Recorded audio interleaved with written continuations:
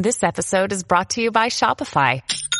Forget the frustration of picking commerce platforms when you switch your business to Shopify, the global commerce platform that supercharges your selling wherever you sell. With Shopify, you'll harness the same intuitive features, trusted apps, and powerful analytics used by the world's leading brands. Sign up today for your $1 per month trial period at shopify.com/tech, all lowercase. That's shopify.com/tech.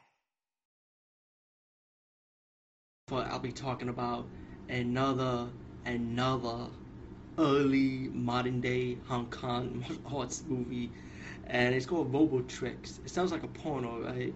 But no, it's actually a soft porn with action in it. And it's, like I said, it's an early Hong Kong movie. And if you're into this stuff, yeah, you're definitely gonna be into this. You have a lot of Asian TNA. I gotta put that one out there, ladies. Sorry. Before you guys that's interested, just to let you know that yeah, you're gonna have that action going on. But what this movie is about it's kind of like a Terminator ripoff a little bit with the robot, with the android, a RoboCop ripoff a little bit also. A police officer woman gets shot. Her soul and spirit get transferred to a robot's body to stop an evil mad scientist who also did the same experiment.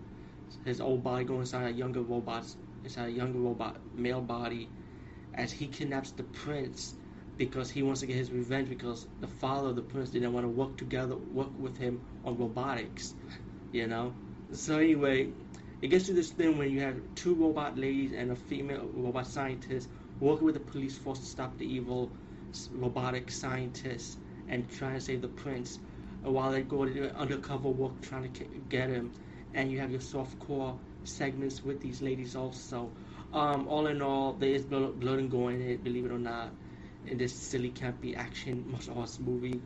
The martial arts action is really awesome. I actually liked it. So if you're a fan of this type of movie, or you want to see something different and new, check out Robotrix, because it's one of those rare movies that should get a DVD release by now. Anyway, DVD movie about for peace and bye.